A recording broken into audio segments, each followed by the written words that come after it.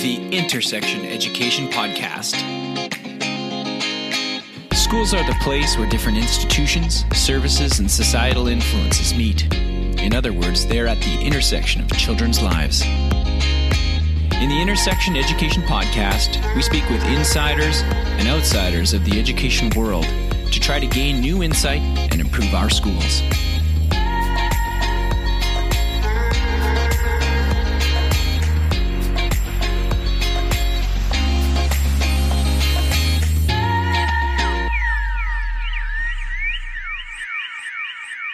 Hello, and welcome to the Intersection Education Podcast. I'm your host, Corey Haley. Today we'll hear from Shala Piper. Shala is our first guest who's not a certified teacher. Rather, she's a scientist who works with schools to promote nature-based play and learning. Although she doesn't have a B.Ed behind her name, that does not mean she is a stranger to the world of education. From 2007 to 2012, she was the director of Discovery, a science, technology, engineering, and math, or STEM, outreach program of the University of Alberta's Faculty of Engineering. In that time, she initiated and implemented new programs around STEM education. Her passion is really teaching, and she approaches all projects from an educational lens. This makes her especially effective when working with schools to bring about better programming and structures that will enhance play and learning. Shala is a certified trainer of the High Five Principles of Healthy Child Development and has directed and instructed summer camps for family and community support services, 4-H, ringette camps, Discovery, as we mentioned, and even Explore Français French nature camps, which we hear more about in this interview. Essentially, Shala is an expert on nature-based play for students. She has not only the science and research background on this subject, but she also has the lived experience of guiding learning in the outdoors.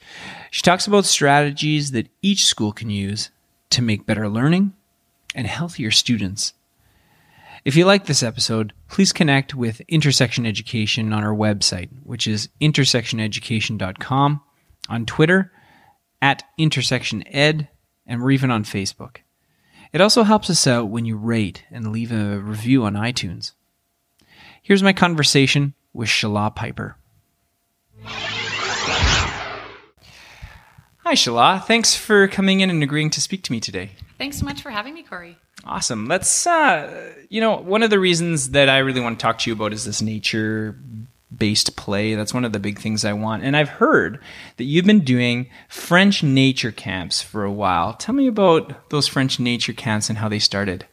Well, they started with an idea. My mom had a great idea that the students learning French in Lacombe had no way to use their French in a day-to-day environment, in a fun learning environment. So when I was 16, my sister and I and my mom helped us. We basically started with my youngest sister's kindergarten class as our first set of campers. And now I'm still doing that with my own kids and some of their friends from school. And I'll be at the Pioneer Museum in Stony Plain this summer. Wow. So maybe we won't put exactly how many years ago that was, but I would say that's maybe over 15 and less than 30 years ago. Yes, thank you. It is less than 30 years. Awesome. Well, let's get into that. Maybe tell me a bit more about your background in nature play and how you became interested in outdoor play for children. Was it only the nature camps or was there more to it? Yeah, I mean, it started in the usual way with my parents, both being great mentors and being naturalists themselves. And so we went on big adventures and small adventures in our backyard. We did backcountry camping off of canoes and with hiking, and even did some hunting. And then starting to share that love of nature with other campers through the nature camps. And then when I was the director of science camps at the U of A, I became a mentor for those kinds of programs and started to work with other scientists and help them to share their research and share their passions also. And then when my kids started to play themselves, I really always took great pleasure in kind of setting up provocations for them. I mean, at the time I didn't call them provocations, but I've loved just watching what kids do and how amazingly creative and curious and competent they are when you put them in those situations, and wanted to help more of that happen at school, especially when my own kids started going to school. And with my background being in STEM outreach and school reform, and then this new adventure that I'm on with science communication and knowledge translation, it sort of came together nicely, and I'm calling it Nature at School. But that's kind of a combination of helping more nature play and more research translation. So getting all of this great research around the benefits of nature play into the hands of people that can use it. Let's talk about some of those benefits of nature play. I think that that's one of the big things or big barriers that the people are unaware of. So what does the research tell us that the benefit, what kind of benefits do students get from spending a part of their day outdoors during a school day? So many. It's hard to know where to start, really. Research shows that students are more motivated and they feel a greater sense of achievement when they learn outdoors. Nature provides these awesome concrete examples for all the sort of abstract concepts that we're trying to teach. We also can help students build a connection to nature and a connection to their community and land, and that builds this sense of belonging that's really important for, their positive mental health and being good stewards of the places they live. But also from an immune system perspective, they're having decreased exposure to communicable diseases, they're getting more sunlight, they'll even sleep better when they're outside during the day. And then from sort of a longer term perspective, we know that kids move more, sit less, and play longer when they're outdoors. So we're helping them get the activity that they need throughout the day.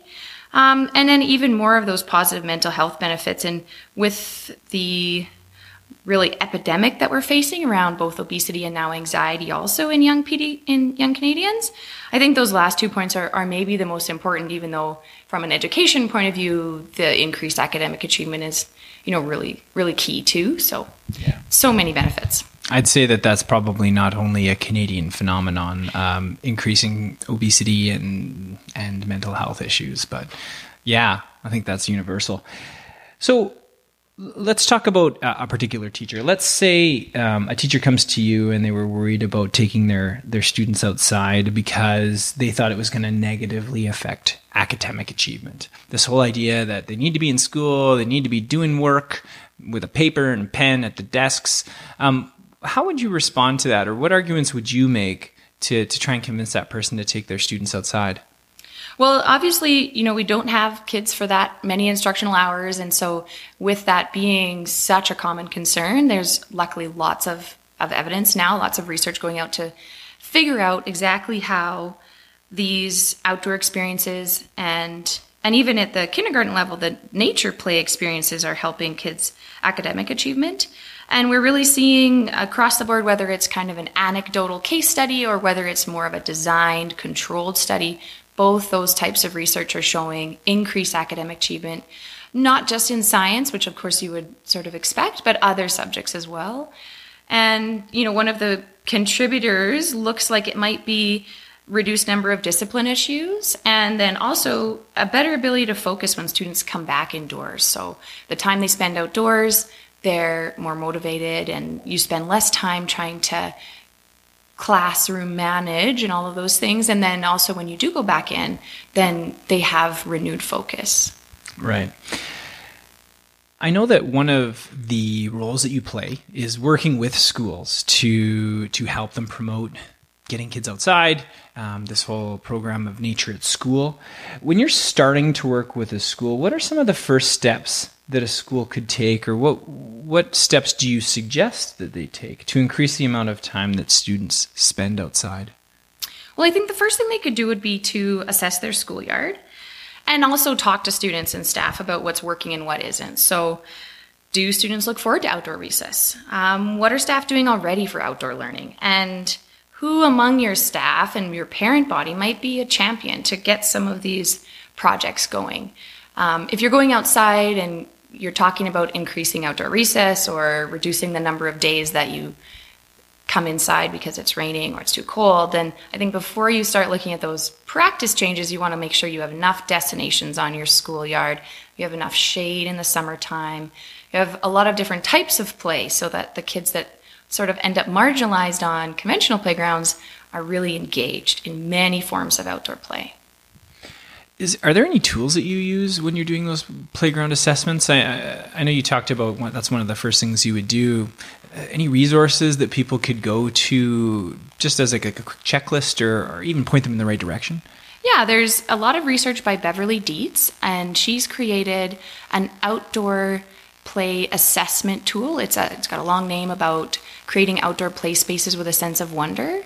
That's not available online, but you can take a course or you can contact someone that could come and do that assessment for you. And then also we've developed an audit for the Robin Moore's principles of nature, play, and learning spaces. And his PDF, it should be a book, but it's like a 75-page PDF available online. Mm-hmm. Robin Moore's Nature, Play, and Learning Spaces. So that's a good guide too. You bet. Any other places, maybe other websites or books or places that you send people who are looking to get into the nature play, or maybe even something about the benefits to students? Yeah, I can recommend for the cognitive benefits of getting outside, and when you kind of trying to build momentum, explain the why, get people on board. The book called Your Brain on Nature by Selhub and Logan is really great for explaining all the cognitive benefits. And then people are going to see the benefits to students and to staff as well. And there's also some great websites. You could start by Googling the Nature Kids Institute and the Natural Start Alliance. And there's also an awesome tool. This one's more for parents, but for teachers too, outsideplay.ca. And it's actually an online course, sort of a webinar that you can work through to understand risky play and the importance of risk in play. And then another one that's very focused on teachers called thinkingoutside.ca. Those are some teachers in the Ottawa School Board that have a great website. That's great. You've worked with some schools now, and what I like too is you've done them over a period of time. So not only do you have the initial kind of what your ideas were, but you've been able to revisit some of those programs. What are some of the main lessons that you've learned with that idea of revisiting some of the initial projects that you made? And so how is kind of your thinking or the suggestions that you make to schools, how have they shifted over time, seeing that kind of longitudinal study? Well, I think one thing that sometimes schools will learn after their first attempt is to really keep it focused on play value and not beautification projects in the schoolyard, and then the right kind of maintenance. So sometimes a green schoolyard can become kind of unkept and overgrown, and then it has to all get pulled out, or it becomes too maintained just from a volunteer group that doesn't quite understand the value of naturalized areas or things like that. So it's kind of hard to sum it up in terms of the ways of kind of keeping the play value and the simplicity there so that it's easy to maintain over time, but definitely thinking about that. And then what I've learned from working with schools in general, whether it was with the STEM outreach programs or now with nature play and outdoor learning, is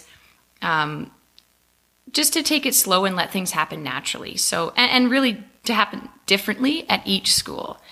The expression goes, if you want to go fast, go alone. To go far, go together. And I think letting a school committee kind of naturally form, or maybe it's going to be some parents that are really keen, but just not trying to fit schools into one particular model, but making your model fit every school.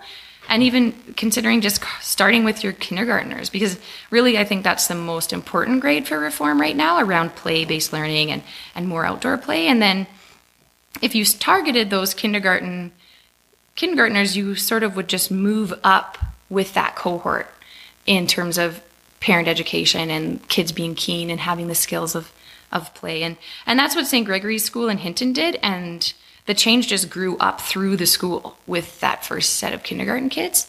And then other teachers caught on. And I think that school will always, it will be like that forever. It's really, really long-term sustainable program.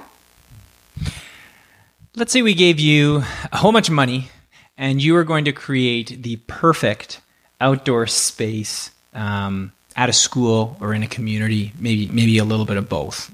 We know that school grounds often become community use grounds.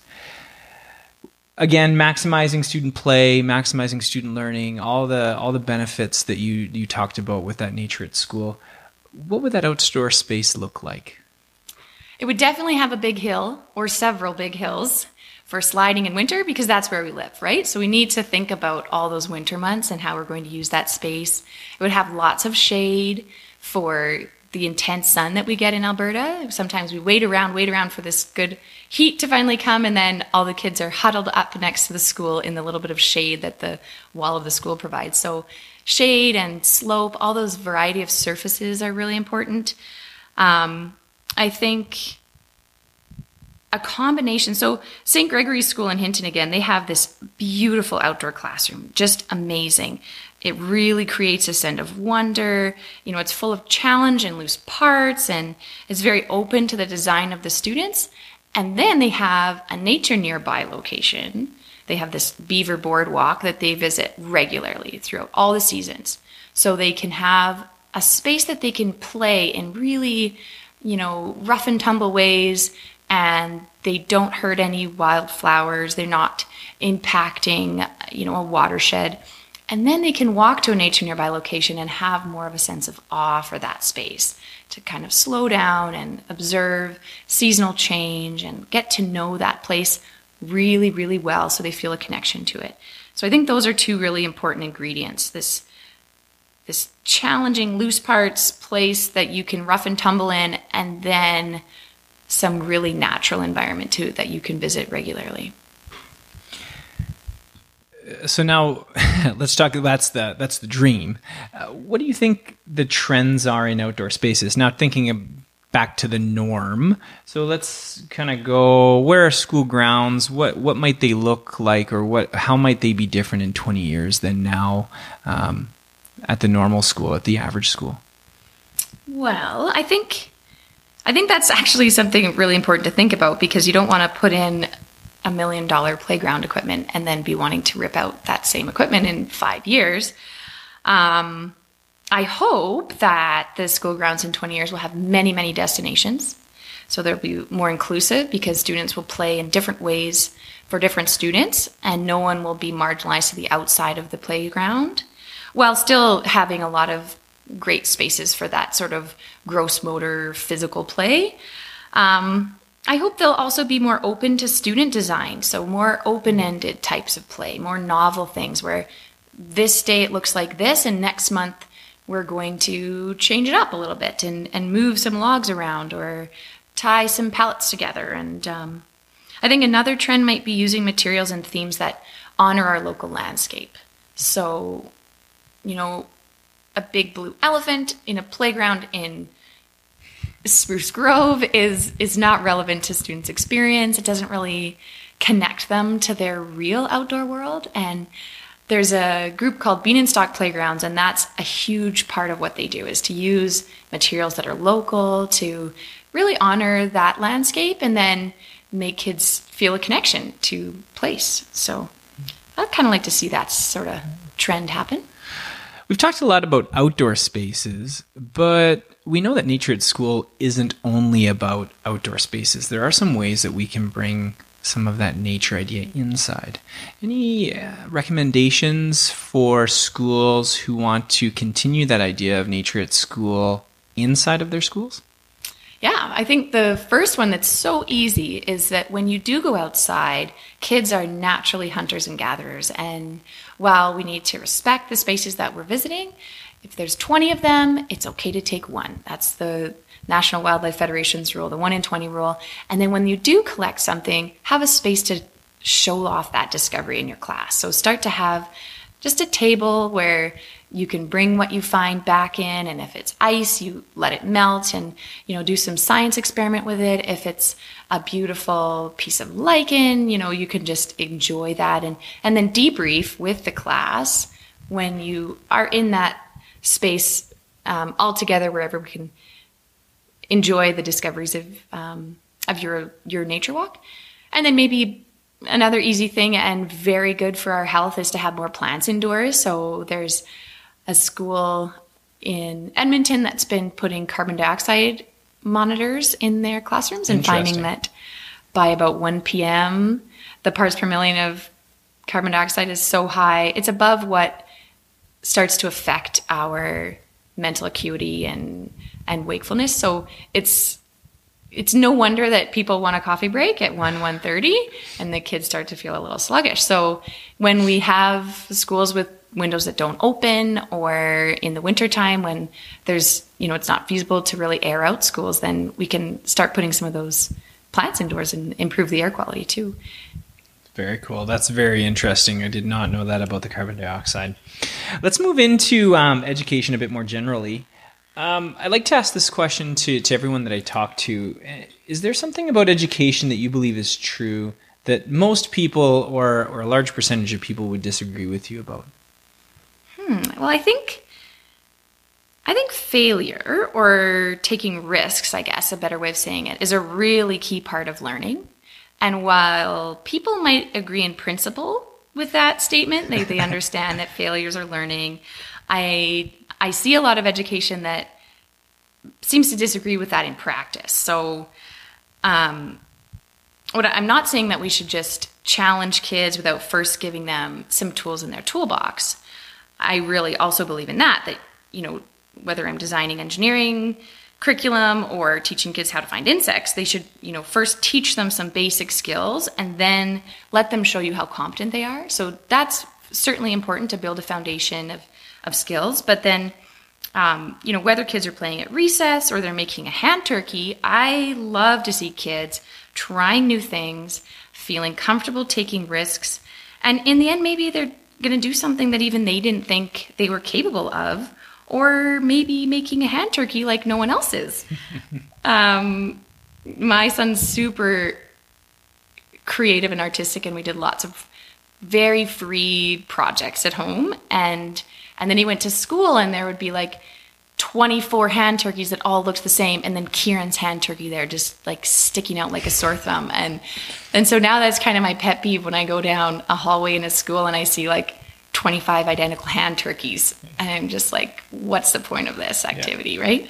So, yeah. I wonder if you have, because you brought up the idea of risk, and that's another big thing that we hear teachers say. I want to get into nature, but the liability and the insurance. Do you have any lived experience or any kind of advice that you would give to someone who's a bit worried about that liability issue or the insurance issues about risk? Yeah, well, I think in our school division anyway, sometimes there are ideas about what they're not covered for that actually aren't true at the division level. So look into that first, and you might be surprised to know that you are allowed to start a fire at your school in a controlled fire pit, obviously, and with proper precautions. But sometimes that can kind of spread without the actual answer ever being looked into. So that's a good idea. And sometimes we need to consider those things like items on our to-do list, but not barriers to mean that we can't do it. Another thing that I always do is to do a risk-benefit analysis or assessment of what I'm doing. So some risks for kids don't really present a lot of benefit. There's some hazards that as adults we do need to step in and protect them from. Traffic is one of them. Thin ice is another one. So we don't ever want to create habits that might put them in danger another time. And then there's other risks like climbing trees that really have a lot of benefits for kids, and learning how to use their bodies in different positions to get across different types of surfaces. So if there is no benefit to that risk, if it's just a hazard, then let's avoid it, and even be really open with kids about talking about, you can't see what's under that ice, so don't go on it now or ever, those sorts of things. But then if there's a benefit to that risk, like running, huge benefits for kids running at high speed along long surfaces. And so, I've heard, sometimes I do as a contractor work for the Tri-Leisure Center. So the class is there specifically for physical literacy. That's the whole idea of this program. And I still heard the teacher saying, don't run, stop running.